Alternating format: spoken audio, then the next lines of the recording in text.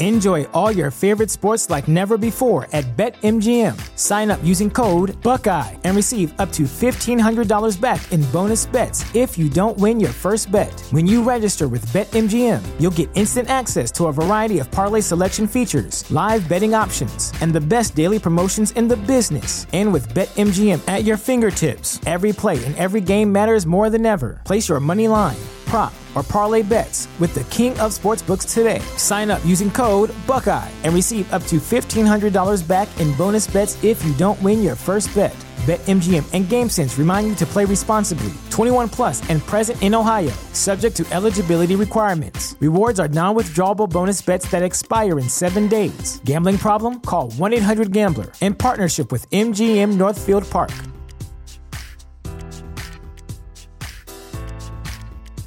At Parker, our purpose is simple.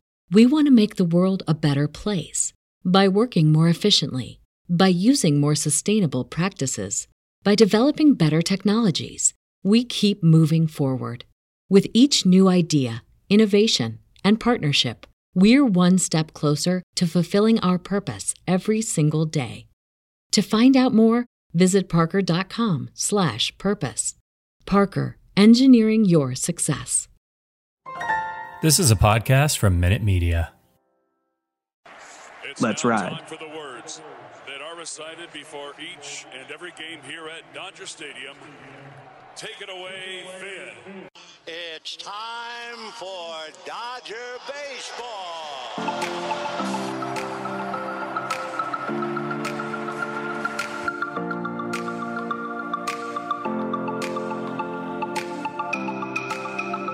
What's going on, Incline Dodgers listeners? Hope you're all doing well out there. This is Kevin Klein here. I'm in a good mood today, and no, it's not because Major League Baseball is back or anything, but I'm just in a generally good mood. But help us out. Give us a 5-star rating on Apple Podcast or Spotify, and make sure you're subscribed to the Incline Dodgers podcast already. Can't wait for the 2022 season to commence, but here we are. Let's get everyone else in here just to say hello. I'll start with David Rosenthal. What's new with you? Not much, Kevin. There was progress made between MLB and the Players Union, so I'm kind of riding that high for a bit, being optimistic. They're not going backwards. They are going forwards, albeit slowly, but that has me in a good mood today. All right, well, that's a start. Jake Reiner, what's new with you? I'd have to agree with David on the excitement that they're actually talking to one another. That was not happening a few weeks ago. So that's, the bar is very low here for what we can get excited about. But honestly, I'm just ready for the NFC Championship game between the Rams and 49ers on Sunday. That's what I'm pumped for. All right. We can talk about the Rams later in this episode. But since the MLB lockout talks were on your guys' mind, we can start the show off there. And yes, they did meet. The players and owners met twice this week. And I think I read they're meeting a third time this week. Can't confirm that part. But regardless, 2 times. Talks are progressing. But I will say I'm not as optimistic as you guys might be. To me, it seems there's still like a lot of work to grind out. But here we are. The one thing that kind of is irritating me is that we heard late last week or earlier this week that MLB itself is cool with canceling some games to start the season. Yeah, that is quite disturbing to say the least. Obviously don't want to see games get canceled or even spring training shortened. I'm sure the players obviously don't want that either, because that's their livelihood, and cutting down games is never a good idea, especially, what happened in 2020 and all that. So hopefully that's not the case. Hopefully they can get something done before then, and they can get off like a good couple of weeks of spring training so we can get this season on track. But they are coming together on a few issues, like the designated hitter. That's probably going to go into effect. Also, they're talking about expanded playoffs. They're kind of at odds as to how many teams should be let in and whatnot. But there's that they're on board with. Things that they're still far apart on are, when players can be eligible for free agency. That seems to be a big issue between the two sides. Also, arbitration seems to be a big issue. So they're still far apart on the financial side of things. Yeah, you mentioned the expanded postseason, and we talked about that an episode or two ago. What is kind of interesting is that the league wants to do a 14-team expansion, and the players want to do a 12-team expansion. I'm on board. I said it last time. Just expand the playoffs, and it seems like writers are kind of on the same mindset as me. If you can get more teams competitive, that's going to increase revenue ultimately because more fans are going to give a shit about their team. And yes, it kind of will reward cheaper owners in a way because baseball at times is a crapshoot. But at the end of the day, I just want more fans to follow Major League Baseball because I kind of feel like we're becoming a cult as opposed to NFL and international sports where there's just so much pride. Now baseball is, I feel like half the league is in it in the end. And then the other half of the league, the fan base is just like, they don't give a shit. Yeah. I think they actually did make a lot of progress. The two things that stood out to me are a pre-arbitration bonus pool for players. What that means is the best young players who have yet to reach arbitration would get bonuses. So like, for instance, Juan Soto last year, I don't think he's hit arbitration. He would get a bonus. And what they're far apart on the dollar value of that. I believe the players union is seeking $105 million bonus pool and the league just offered 10 million bonus pool. So easy solution there. How about 50 million? Okay. Let's just slice it right in the middle, go to 50 million, boom, done. Second thing that I'm optimistic about is MLB actually did offer to raise the minimum, the player minimum. They offered 615,000, which I believe the minimum right now is 550,000. I think it's 575. 575. Okay. Yeah. So a little bit of a low ball from MLB. Very low ball. Cause I think the players want 775. Yeah. And that's what I was going to get to next. You have about 700,000 minimum. You just meet in the middle of what two sides want. And then you're done.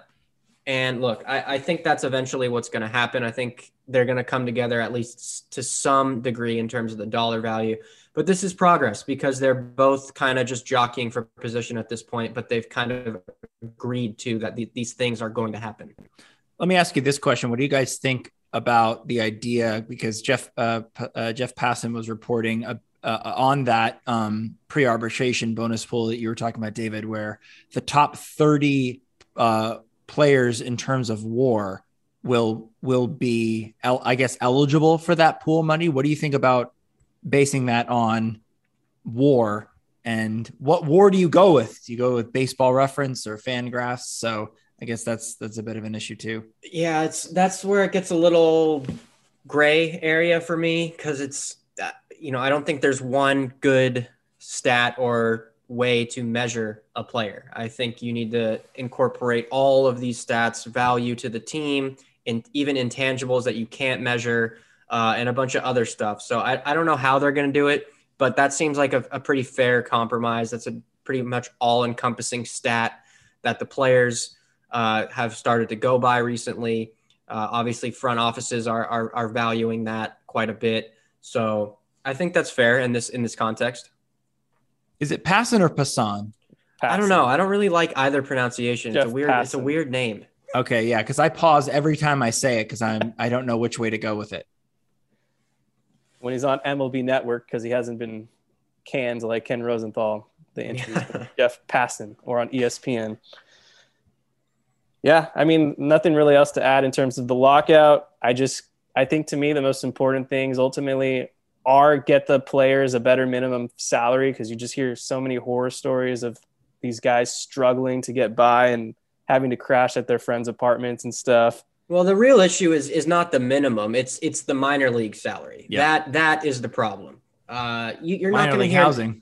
Yeah, you're not going to hear any of these rookies, making $550,000 complain about that. I promise you're not going to hear about that. You are going to hear about minor leaguers complain about not having anywhere to live, living out of a van, eating ramen noodles, and that's not okay. What are we doing here? They need to figure this out. I don't know what the solution is. But they need to step it up. And they did take a step in the right direction. They are going to provide housing to minor leaguers now. So it's going to be a slow battle, but they're in the right direction on that as well. And then the other issue that I just don't understand why it's really that big of an issue is the increasing the luxury tax threshold, because most of these teams to begin with aren't even over the luxury tax. They need to implement a salary floor. It's plain and simple. You look at a team like the NBA or a league like the NBA, if you don't spend a certain amount, you're basically penalized. That's I would be in favor of that, but you're not going to get a majority of owners who want that, because the owners are not going to vote on something that sets them, that enforces them to spend. You got the Dick Monfords out there acting like they're a poor man and that owning the Rockies is a curse. Yeah, I'm right there with you. Yeah, so I wouldn't hold your breath for that one. Okay, that covers that subject. Let's talk some Dodgers. There were some front office moves. Nothing too dramatic here, but I did want to throw these out there. The first one, the big one, is Brandon Gomes has been promoted to the Dodgers general manager. He will now be the 12th GM in franchise history. He is the first GM, obviously, since Farhan Zaidi, who left for the Giants back in 2018 offseason. I don't think anything's going to change other than, congrats. You get a better title change, and maybe this sets you up, Brandon, in the future where you could become the president of baseball operations somewhere. But I think that Andrew Friedman was essentially protecting one of his top guys, because earlier in the offseason, the Mets actually tried to snag Gomes from the Dodgers and make him their GM. But I mean, didn't we decline their request to interview him as well? I believe so. Yeah, that's pretty funny. But I mean, the way that this Dodgers front office works, and I don't know if it's common throughout Major League Baseball, but obviously Andrew Friedman's at the top, but they work as a team. And you can go on the MLB page. Dodgers have like 15 guys that work in their front office, just hunkering down on what to do. Obviously, Josh Burns is another big name. He's been around baseball for a while. He's an assistant to Andrew Friedman. And then they had Alex Anthopoulos for a couple of years until he left to become president or GM of the Atlanta Braves. And obviously that's worked out for Atlanta because they just won a World Series. So, yeah, I mean, don't expect Friedman to take a step back or anything. Just, as I said, it's a pay bump for Mr. Gomes. Yeah, and to that point also about just kind of these guys that work in the background, I read something, an article about how the enviable job in Major League Baseball in the front office is the assistant GM, because they don't have to really answer to the media. They're not the face of the team. And so when you get elevated to that GM role or that president of baseball operations role, then you have to come out, then you have to do press conferences, then you have to answer for decisions that you make. So those jobs are pretty enviable because you not only don't have to do all of that media stuff, but you get paid well and you get it to kind of work in the background. And then Andrew Friedman's sort of the mouthpiece. So Brandon Gomes gets elevated to this job. The Dodgers have three assistant GMs. Alex Slater was promoted to vice president and assistant GM, and he joins Jeff Kingston and Damon Jones. So those are the three guys that are assistant GMs. And then, of course, Gomes gets elevated to the GM role. Also, just of note, it's kind of cool that Gomes, who was a pitcher for the Tampa Bay Rays, was a pitcher when Andrew Friedman was the GM over there.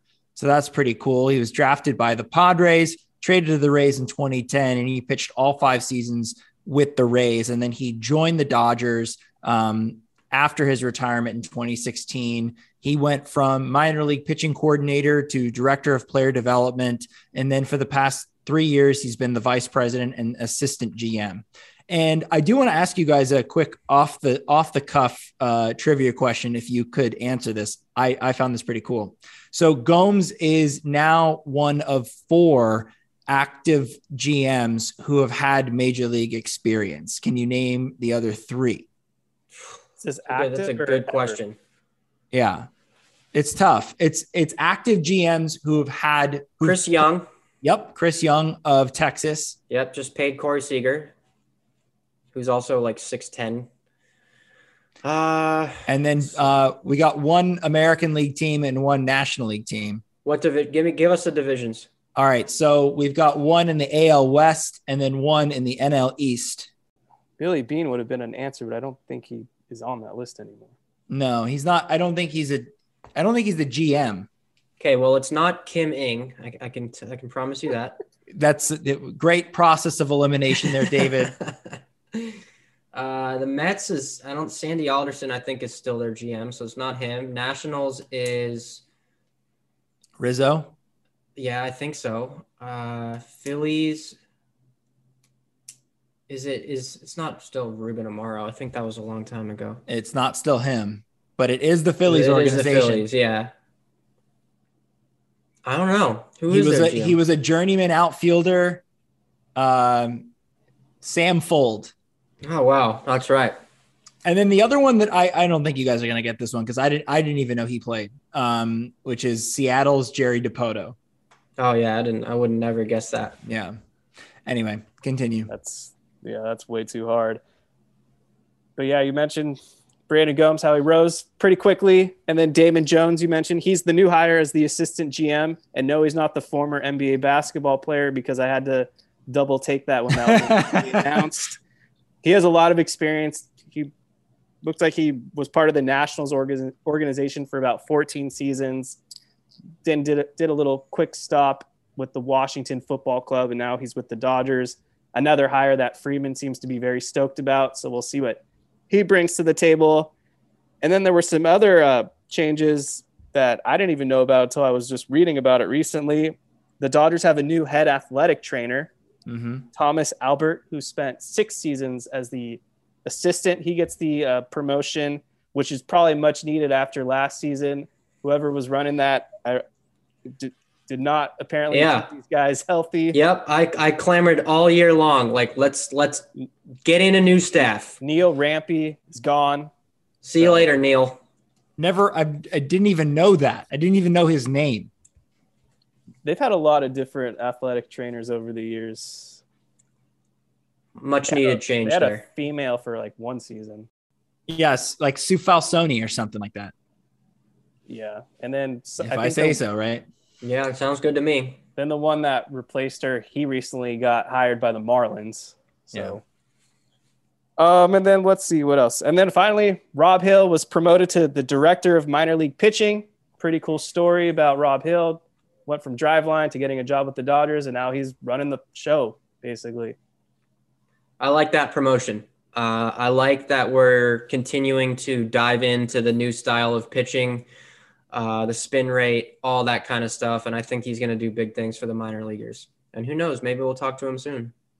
The cool thing about him is that he's worked with a lot of current Dodgers, Clayton Kershaw, Kenley Jansen at Driveline. He also worked with Alex Wood. In fact, Alex Wood got hooked up with him because Trevor Bauer knows him and hooked him up when Alex Wood was at the Reds.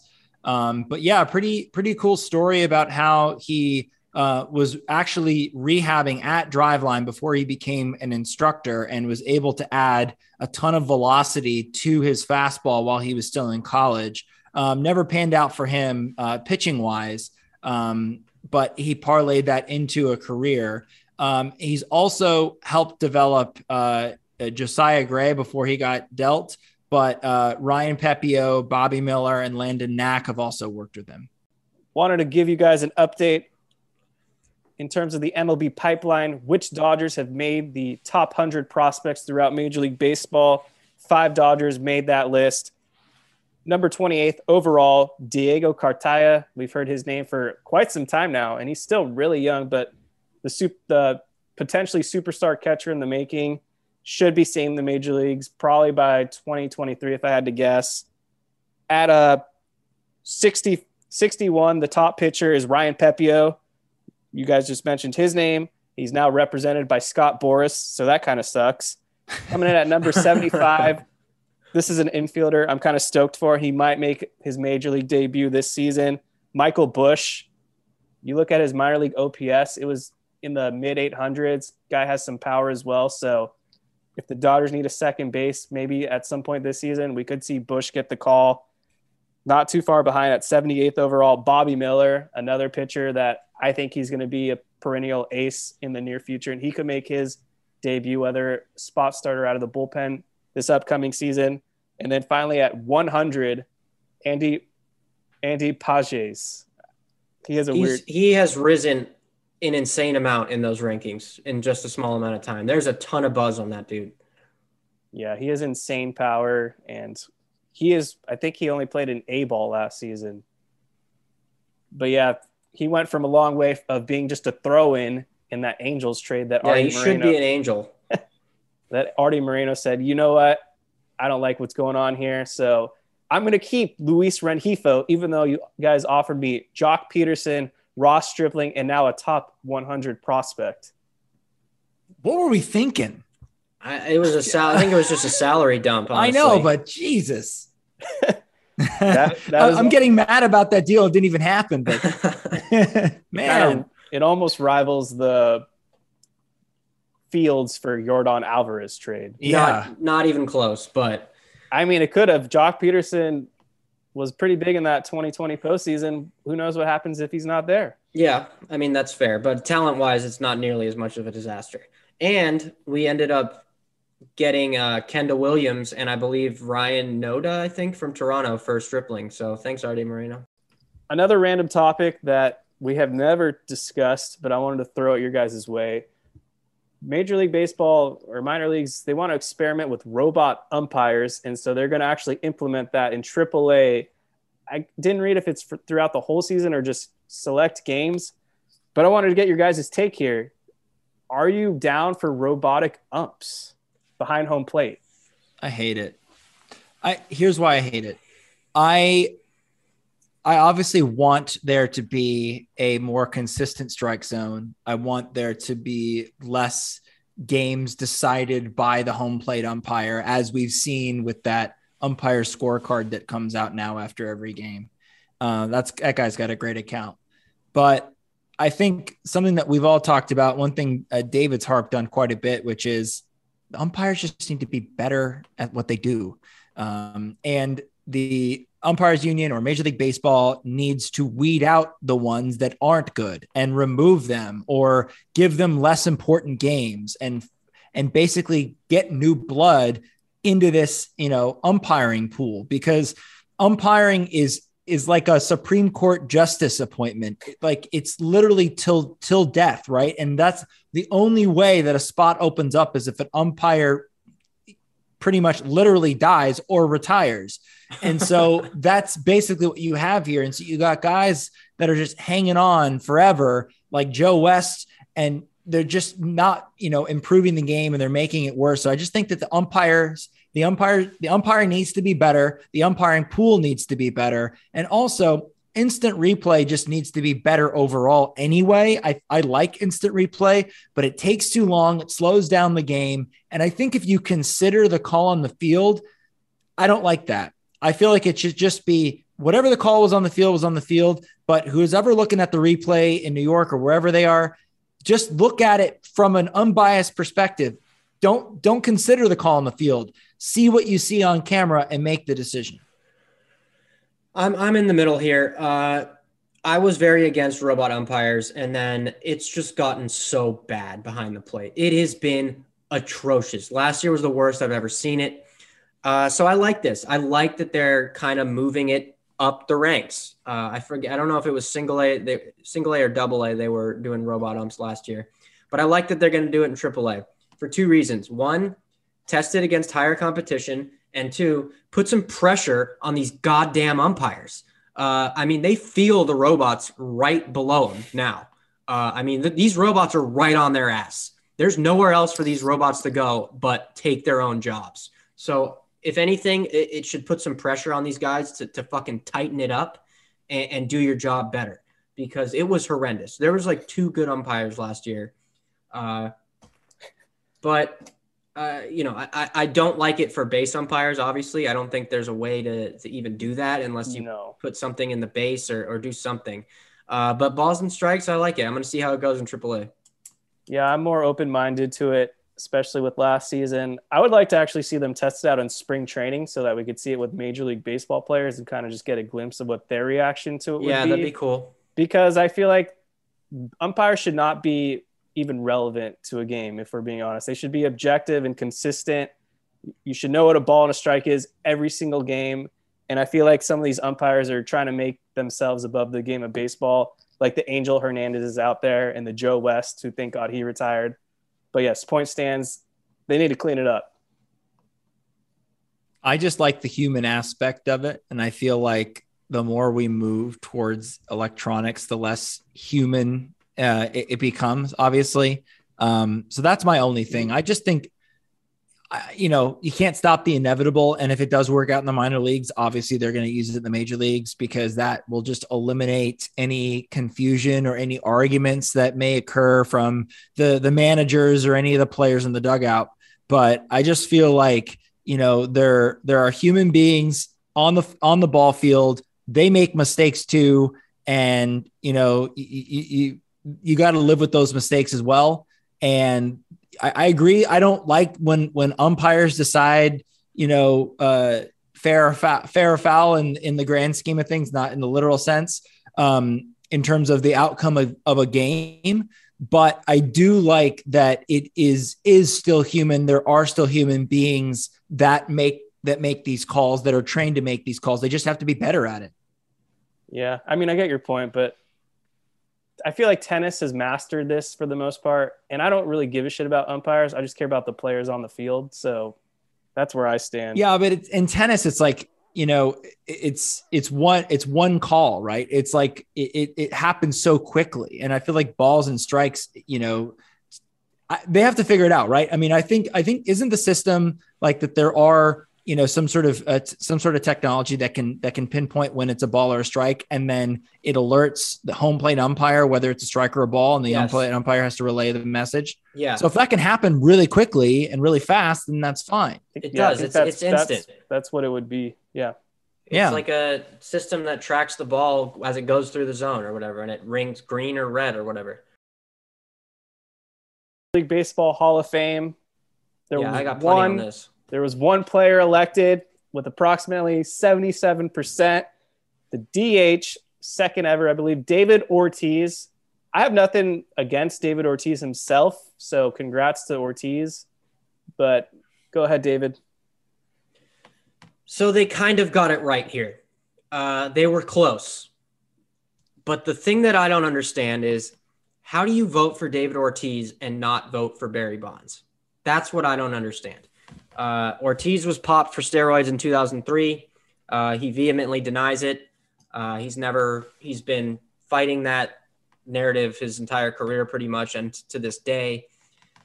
But he got popped for steroids. And I just, it doesn't make sense how you can vote for one guy with steroids and not the other obvious choices who are Hall of Fame careers if you can get past the steroids.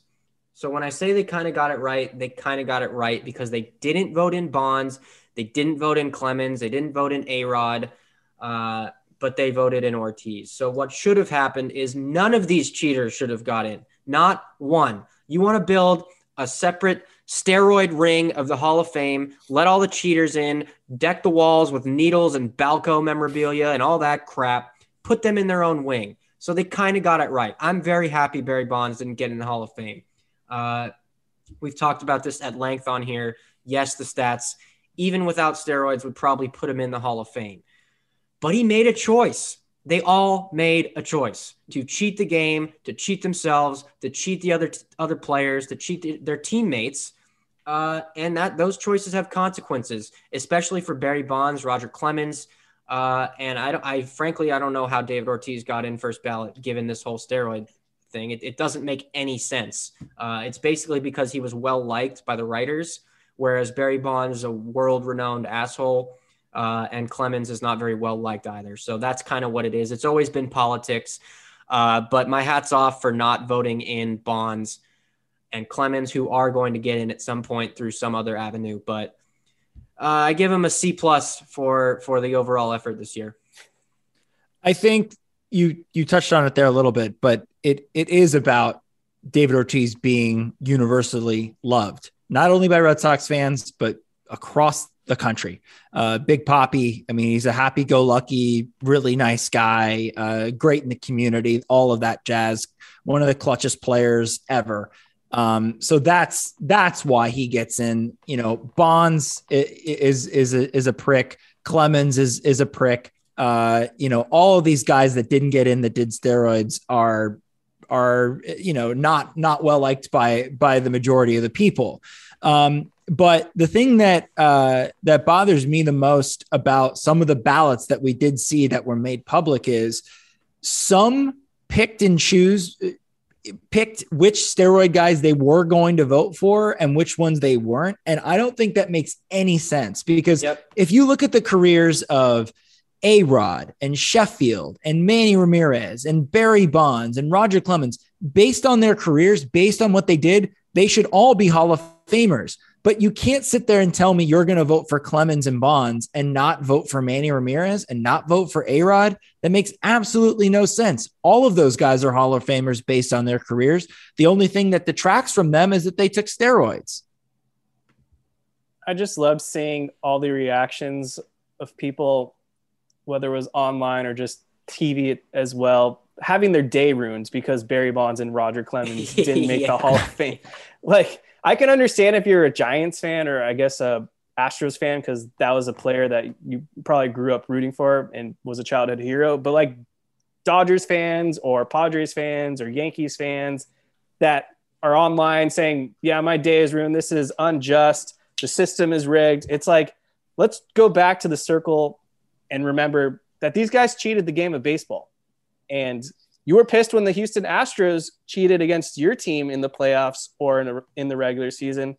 So what makes Barry Bonds or Roger Clemens or A-Rod any different? Because a cheater is a cheater.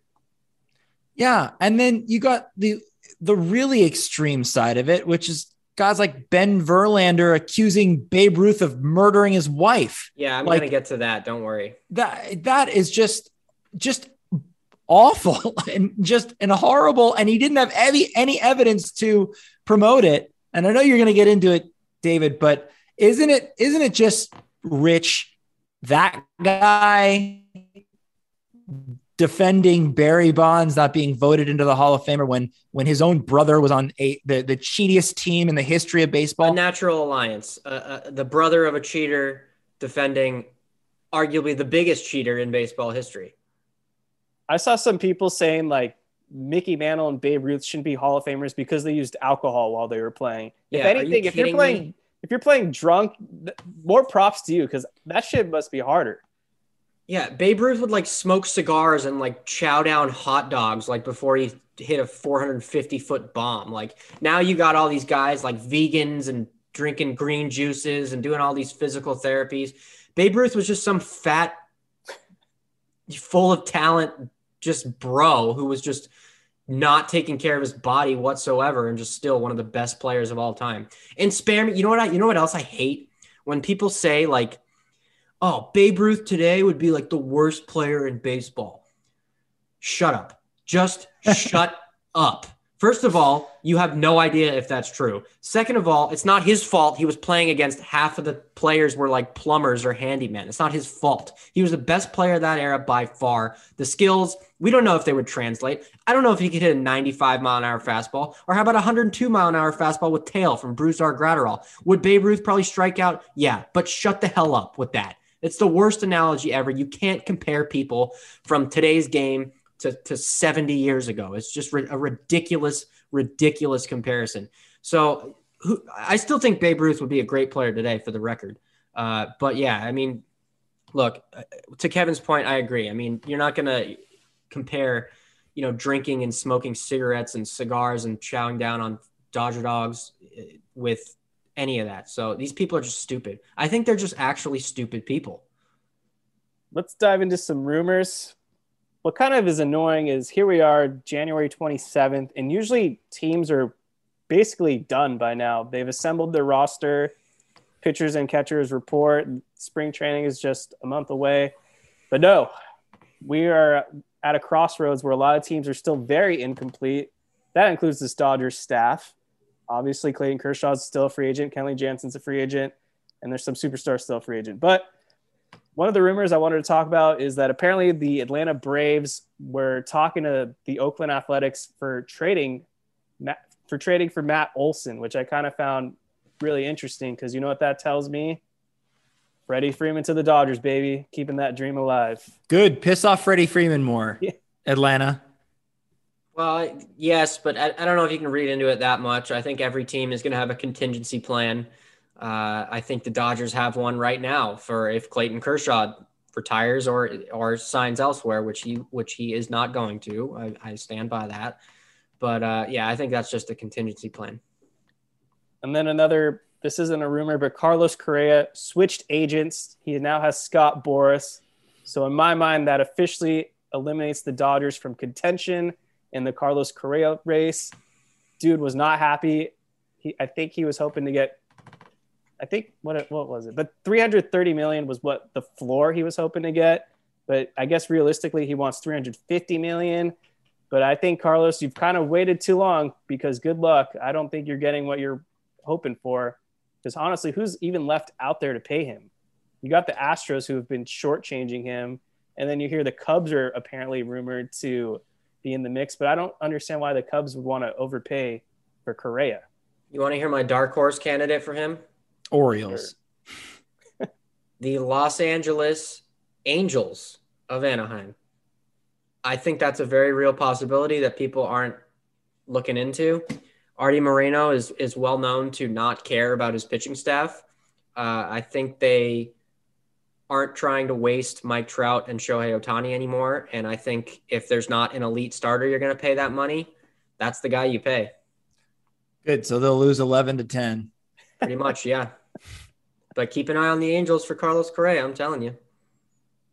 I mean, I'm not going to say no because they've done this before with Anthony Rendon when they should have attacked starting pitching. Yep. So would not surprise me. What was the other thing? Oh, yeah. So Alden Gonzalez of ESPN recently published an article. I don't know if he was high or just wanted some attention, but he threw out the idea, which is just insane, that the Dodgers should consider trading Justin Turner for prospects. Why? And who would take that deal? It doesn't even worth. It's not even worth addressing, honestly. I mean, it makes no sense for neither party involved, and there's not even a team on the other side of the trade yet. I mean, who are you going to trade Justin Turner for, and why? Yeah, it's pretty poor taste, but my take on it are we tanking? Are the Dodgers tanking this year? Are we just trading some veterans for future picks? Like, what are we doing? That would just totally send a message the wrong way to the clubhouse. They are not going to trade their team leader because it is just well known at this point that Justin Turner is the heart and soul and the leader of the clubhouse. And, you know, at the age of 38, I don't even see what kind of haul you could get in to begin with. I know that when the Dodgers acquired Chase Utley from the Phillies, they gave up some guy that's not even in Major League Baseball anymore. So be kind of a similar scenario.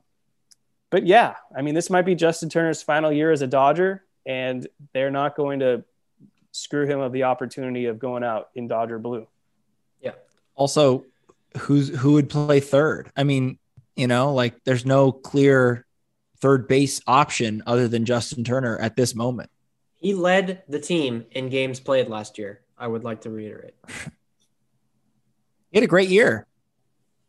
Can't ask for much more.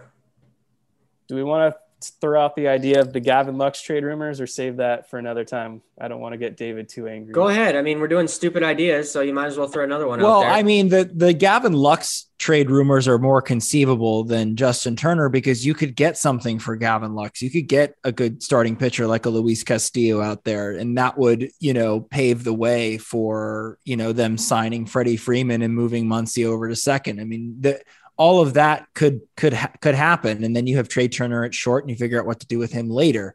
But yeah, I mean, you know, if Gavin Lux can get you like a phenom starting pitcher, like a Luis Castillo, of course I'd entertain it. But I think that at the moment, I would like to see what we still have with Gavin Lux. I don't feel like we've seen the full potential yet because he hasn't been healthy and he hasn't had the starting job at the same time. So both those need to happen. 2022 is going to be kind of a determinate year for Gavin Lux, in my opinion, because if I'm being quite honest, my patience is starting to get a little thin with Lux. Now, I understand that 21 was essentially his first full season, but if we're being honest here, he's kind of done less so far in his major league career than, for example, Matt Beatty has. So if there is this scenario out there where Gavin Lux can fetch you a borderline ace such as Luis Castillo or maybe even Shane Bieber somehow out there, I would definitely pull the trigger, and I'm cool with that. With that being said, I would not want to trade Gavin Lux for Chris Bassett or Frankie Montas. I think that's kind of selling him short there. But yeah, I mean, yeah, I just don't know where I stand on Gavin Lux. There was a lot of great strides with him last season, but there was also a lot of poor strides. And defensively, he was not very good. And offensively, yeah, he had some good streaks and a couple big bombs, but you just look at the stat sheet and his numbers don't really scream major league star by any means. Not even starter, really. So we've seen what Gavin Lux can be. There was a stretch of about 3 weeks there in 2021 where he looked like an all-star. He was getting on base nonstop. He had some power, doubles, singles, using his speed, everything. And that's what they're going to need more of consistently. They don't need him to be an all-star. They need him to be consistent, because if he is consistent, the talent is going to carry him alone. He's still young.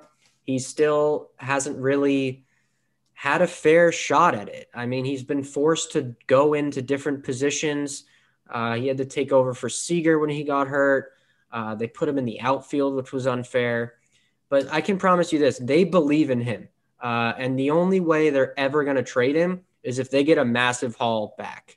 And I don't believe that that's the case. And I don't think they're going to trade him. Could they trade him? Yeah. I mean, there's only a couple guys in Major League Baseball who are basically untradeable. And he's not one of them. Obviously, everybody knows I'm a huge believer. I still think he's going to have a big year. But I agree with Kevin. I think this is a big year for him. He's finally got to show that he can do it consistently. We've seen it in spurts. We've seen it for a couple weeks here and there, a month there, and then it just kind of disappears. What they need from Gavin Lux is consistent. Yep.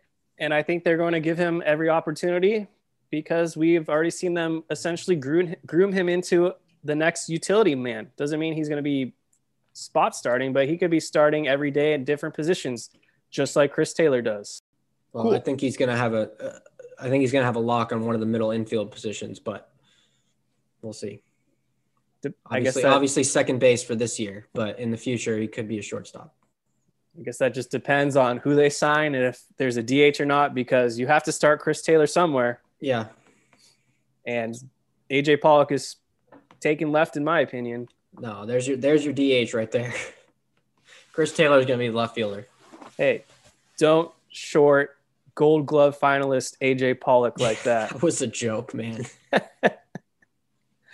Cool. The last Dodgers thing I wanted to bring up real quick, and then we're going to dive into the miscellaneous and things that you guys want to talk about.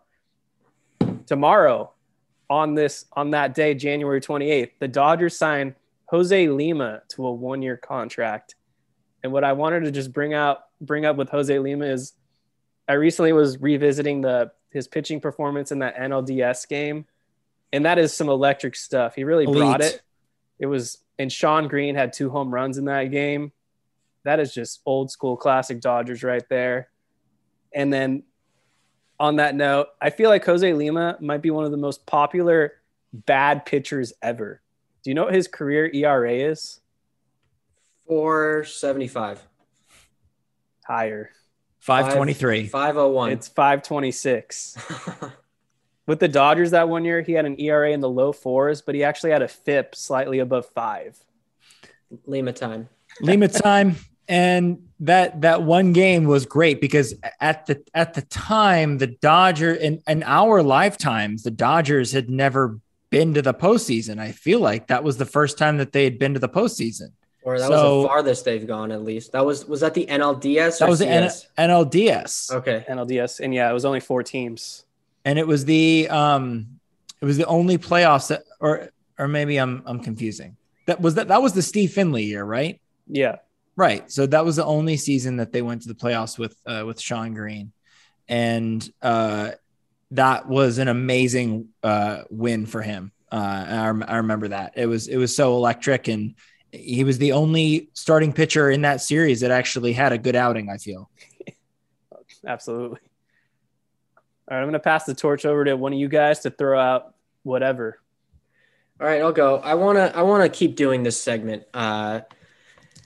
This is going to be, I forget what I called it to you guys. Worst tweet? Yeah, just worst tweet of the week. And this can be any topic, really. Let's get rid of politics, but any other topic. And today's is a no-brainer, and Jake has already touched on it already. Ben Verlander is out of his damn mind. He is attention craved, and just I don't know what the hell's going on there, but he wins my worst tweet of the week award. I'm going to read it to you right now, and it's actually 2 tweets, so it's a little exchange. Ben Verlander woke up thinking about how Babe Ruth set his poor wife Helen on fire, yet the moral gatekeepers are keeping Barry Bonds, the greatest hitter of all time, out of the Hall of Fame. And then Daddy Dimmu TV asked, "Did this happen?" And Ben said, "Obviously don't know, but if you read into it, the timing and clues are real sketchy." Are you kidding me? Are you kidding me? You're just going to just claim that Babe Ruth just set his wife on fire and murdered her. And when someone asks you, you're like, maybe, I don't know. Obviously, I don't know. I don't really know. I'm just talking.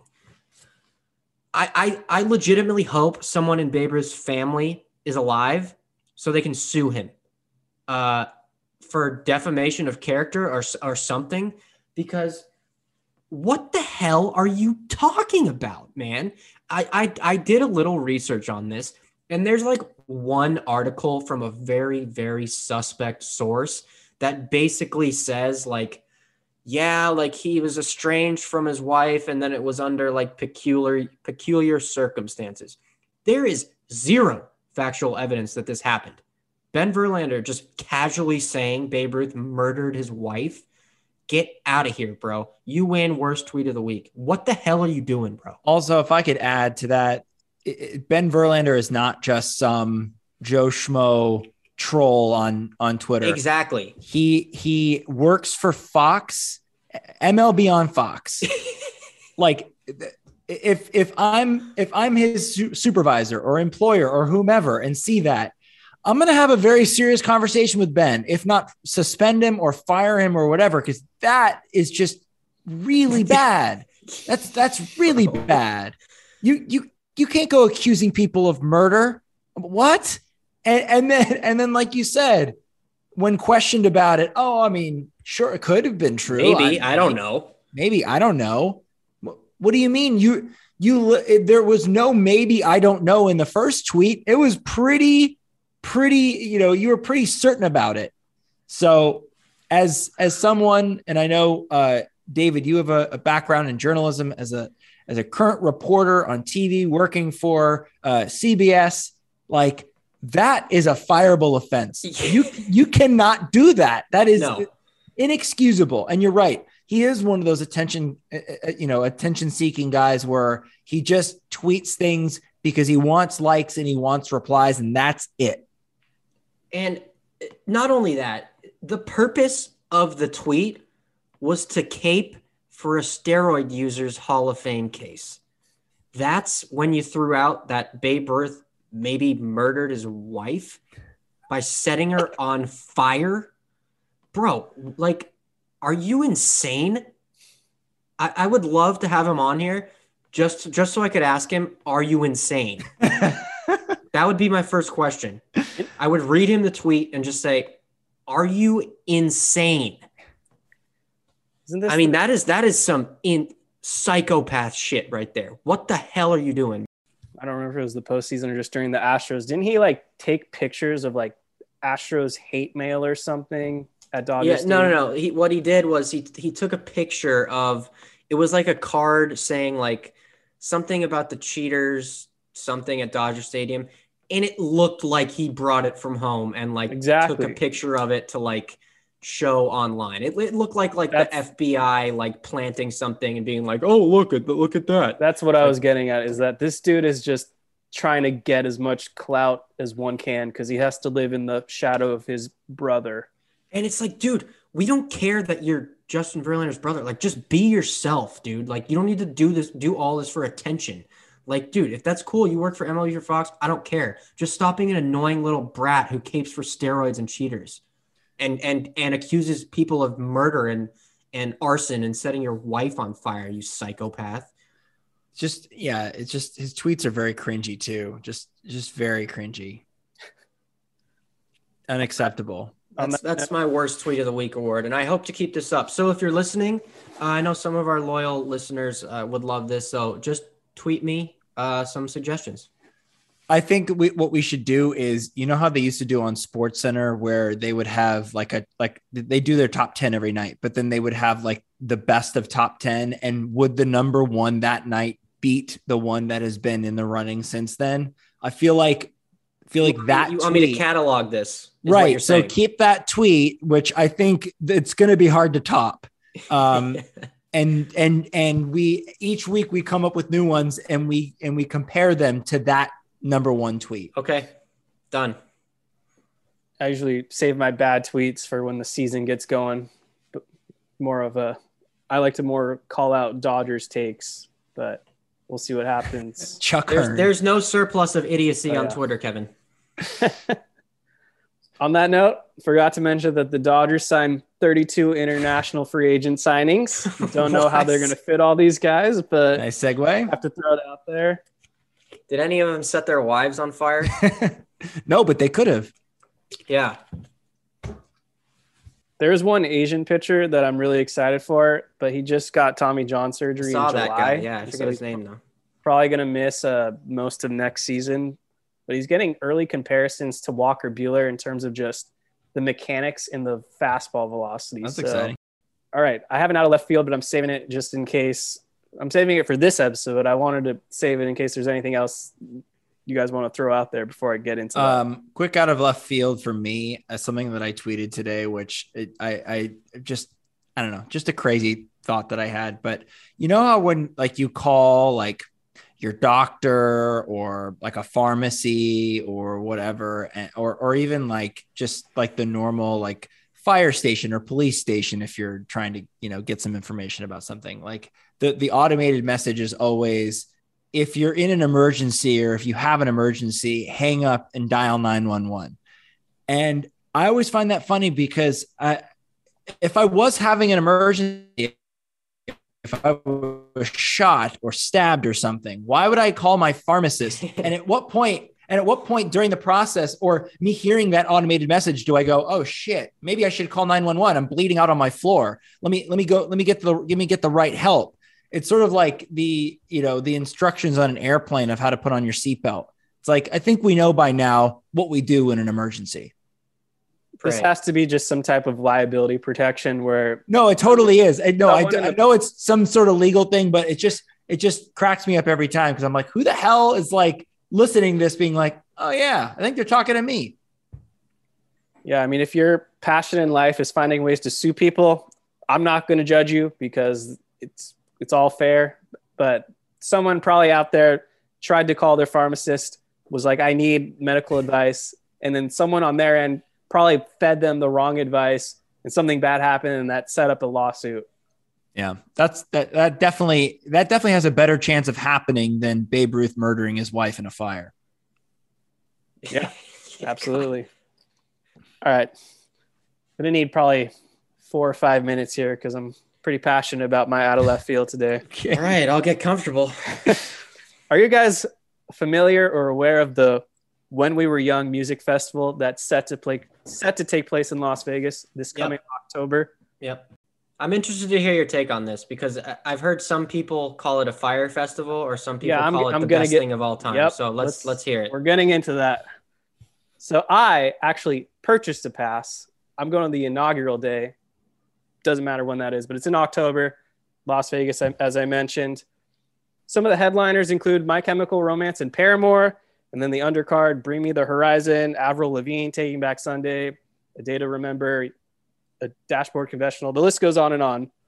But it instantly sold out, which I actually kind of found a little bit surprising, just like this new music festival out of nowhere, instantly selling out probably 60 to 80,000 tickets a day, which is crazy because pop punk and emo is my favorite music genre. So there was so much nostalgia involved. This is kind of what I was listening to in middle school and high school. So I'm stoked to go. But yeah, let me get into this because I'm here to call out all the idiots that think this is like the next big scheme or the biggest scam like of the year. So let me be the first to tell you that Live Nation is actually one of the biggest music entertainer promoters in the world. And yes, I know Astro World, which was an event put on by them and Travis Scott, obviously was chaotic. And I was sorry to hear like the victims involved, but we're talking about a company with a $24 billion market cap. And I see people online acting like Live Nation is here to scam people and like they're going to take your money and run. They put on 100 festivals a year. They put on thousands of shows a year. This isn't like their first rodeo or anything. But here we are. We see online and the TikTok and Instagram, the people with their tinfoil hats acting like this is the next Fyre Fest 2.0 in the making. And they're just grabbing their popcorn, being haters, ready for this thing to just absolutely collapse, which is not going to happen, first of all. And what's different about Fyre Fest compared to this is that, yeah, that Fyre Fest had some entertainers, some rock artists and EDM and all that, but it wasn't a music festival first experience. It was a luxury experience. The way they got people in was you're going to take a fancy trip to the Bahamas. You're going to be pampered and stay in some luxury tent or whatever and have first class food. And obviously none of that came to fruition and turned out to be one of the biggest schemes of 2018 or 2019, whenever that was. But when you go to When We Were Young, you're not going out to the Bahamas on some island. You're going to Las Vegas. So yeah, if you go and there's no festival, guess what? You're not stranded or anything. You're going to get your money back. You can go to a casino and have fun. No, I heard there was no refunds though. So yeah, that's the next thing I wanted to get into. The no refunds is something that almost any music event or concert does. Okay, so you're not going to get your money back though. You're going to get your money back if the event's canceled. That's not what no refunds means. No, it's no refund as in you change your mind. Like, I don't feel like going anymore. I want a refund. Or like 2 acts canceled that you were hoping to see, you get a refund. Okay. Coachella, the biggest music festival in the world, offers no refunds. EDC, same thing, no refunds. Bonnaroo, no refunds. Your local concert at the Greek Theater, I guarantee if you look at the ticket, it says non-refundable. Okay. And they do that because they don't want people flaking, because think about how many people, if they bought a ticket and then changed their mind like a month later, like, or they have plans, they're going to try to get a refund. That's just going to add up and cost the company money.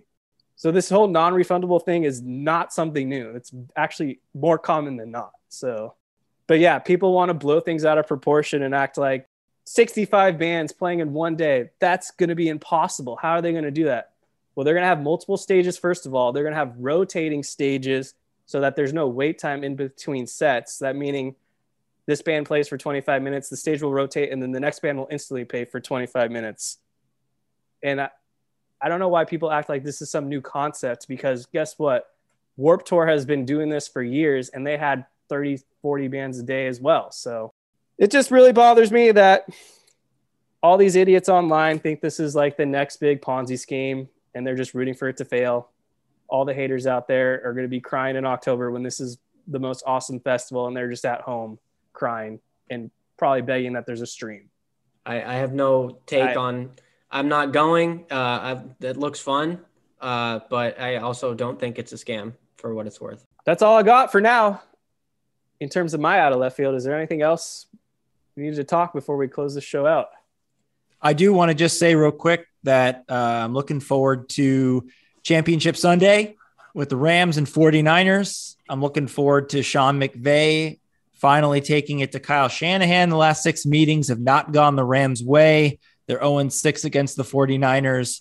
And the Rams have the 49ers number. They do. They opposite. No, I'm saying that they had their number in week 18. Okay. Not overall. But Yeah. I felt like of any of the matchups, any of the past 6 matchups, the Rams had the 49ers number in that week 18, and they took their foot off the gas. And that's why the Rams lost that game. If they are able to get out to any type of lead, or if they were able to control the first half, they got to continue just running up the score, keeping their foot on their throats, and just taking it to them, because you let that team back in and you're going to get screwed in the end. So I'm hoping for big things on Sunday, and I will be there covering it for CBS and KCAL. So I'm super pumped about that. We did not record last week, so I couldn't give you guys my picks for the weekend, but for the divisional round, I did give out my picks here, and I went 5 for 6 against the spread. So hopefully you tailed me and didn't fade me. I'm going to give you my picks again for this week. Both of these are absolute locks. Rams -3, Chiefs -7. The favorites are going to win these games. They're on a collision course for the Super Bowl. Rams -3, Chiefs -7. Parlay them if you want. Both of them locks of the century. I think that if I were to bet on this game, I'd actually bet the 49ers, or I should say the Rams won't cover, but I think the Rams are going to win this game. I literally think it's going to be a 1-point game. I think it's going to be down to the wire, game-winning field goal, just like last week. I think these two teams, it might not seem like it because Jimmy Garoppolo is not even in the same category as Matthew Stafford, but whatever Kyle Shanahan knows about McVay's system, it's worked the last 6 times. And Deebo Samuel, that guy is just a beast, and he definitely scares me. He can rush, he can receive. But this is where I think this is going to favor the Rams, is that the defense is just taking their game to a whole nother level. Aaron Donald, no one wants to win a championship more badly than this guy. I could make an argument that he is the best professional athlete active right now to not have a championship to his name. Mike Trout is obviously the other one and probably is the rightful candidate, but Aaron Donald is a close second or number 1, depending on the case you want to make. But yeah, like I said, Rams by 1 might be the game of the century, but I'm feeling pretty confident. I think it's going to be a defensive battle. I really do. I don't know if any team's going to crack 21 points, but it will be a Rams celebration this Sunday. Rams have to stop the run. They have to tackle. They got to protect the middle of the field. And Matthew Stafford's got to continue playing like an MVP, which he has been. He's been awesome in the playoffs. The Rams are going to win this game easily if the secondary can tackle. That's where they lost the game in week 18. These guys would get to the 49ers would get to the second level and nobody could tackle them, whether it was Mitchell or Samuel or anybody. So if the guys on the back end of the defense can tackle, the Rams are going to win by 10, 14 points. All right. Sounds good to me. On that note, I think we're going to end the show here because we're just out of topics and no Major League Baseball making our show a lot harder to do this, but we find a way. So thank you guys for listening. And like I said at the beginning of the show, subscribe, give us a 5-star rating, follow us on Twitter. Descriptions are in the handle below. But yeah, you'll hear from us next week and maybe we'll do a Super Bowl preview or something. Who knows? Anything's a possibility at this point. But with that being said, we're out. Go Dodgers.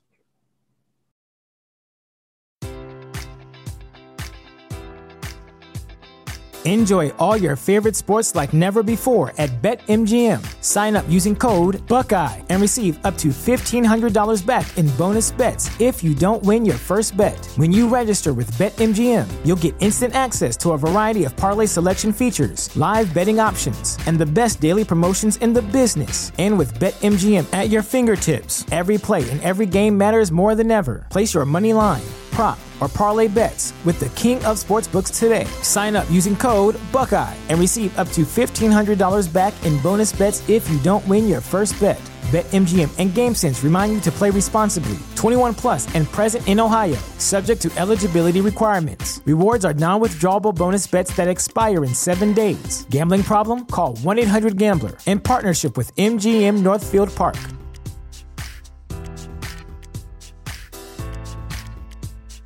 Save big on brunch for mom, all in the Kroger app. Get half gallons of delicious Kroger milk for $1.29 each. Then get flavorful Tyson natural boneless chicken breasts for $2.49 a pound, all with your card and a digital coupon. Shop these deals at your local Kroger today, or tap the screen now to download the Kroger app to save big today.